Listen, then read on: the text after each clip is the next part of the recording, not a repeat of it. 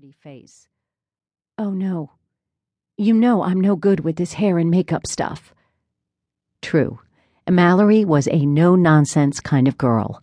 She was completely beautiful, inside and out, and her skin was so perfect. She had no need for makeup. Hence the reason she had no idea how to apply it. I, on the other hand, had a pale complexion that needed a lot of help and a somewhat unruly mane of red hair, so I was a hair and makeup pro. She was obviously nervous, because she kept chattering on. "He's a first-year med student, a year older than me, and he's gorgeous and brilliant and so kind. Juliet, you're going to absolutely love him." I chuckled as I applied some more blush to her cheeks. "It sounds like you already love him, Mal." She sighed dreamily. "I don't believe in love at first sight, but when I'm with him, I feel alive and all tingly on the inside. I've never felt that way before. We've known each other for only a few weeks, but there's just something about him. I'm going to marry that boy." "Slow down there. You can't know that already." Mallory looked pointedly at me.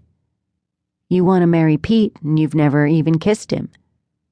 My entire face flamed red. "I don't want to marry Pete. That's ridiculous. We're best friends." "Best friends don't look at each other the way you two do." There was a knock at the door.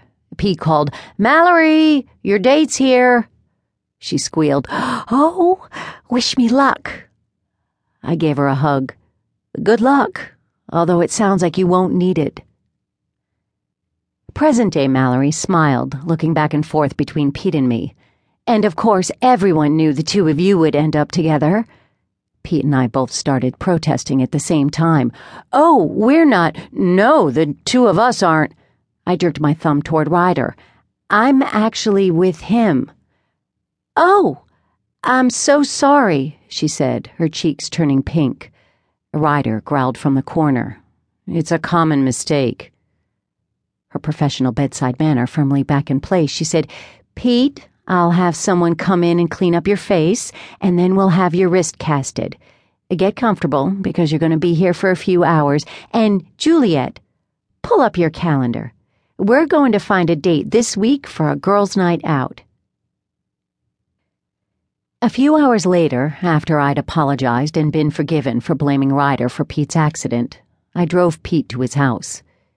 "Seriously, Jules, you don't have to stay here with me," he said, slurring the last half of the sentence as he stumbled up his sidewalk. Luckily, I had a tight grip on his good arm to make sure he didn't create any extra bumps and bruises. "They gave you some good drugs, so I'll settle you in, at least." I got him in the house and laid him down on the couch, placing the remote within his reach. I then ran to the kitchen to rummage through his refrigerator for a bottle of water and something for him to eat. By the time I'd warmed up a slice of leftover pizza and brought it out to him, he was fast asleep. I stayed for about an hour until he woke up, grunted something at me, and got up and headed for his bedroom. After I made sure he was safely in bed, I let myself out, hoping I would be lucky enough to fall asleep that easily tonight. The monotony of my workdays lately was starting to get to me. Today was pretty much an exact copy of yesterday, including an even grumpier Pete, thanks to the added pain of his wrist and other wounds. Ryder came in for lunch, but I could tell he was still not quite over my rant about Pete's accident. He was a little standoffish and short with me. That evening, I finally got a reprieve from my all-encompassing boredom.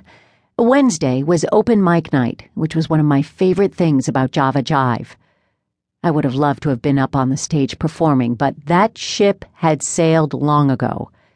I was still more than happy to watch others perform, though. Open mic night was as packed as ever, and Pete seemed to be in a little better mood, at least. Maybe it was the pain meds. We were standing off to the side of the tiny stage in the front of the coffee house, facing the crowd. "That girl's not bad," he said, thoughtfully regarding the pretty singer on stage.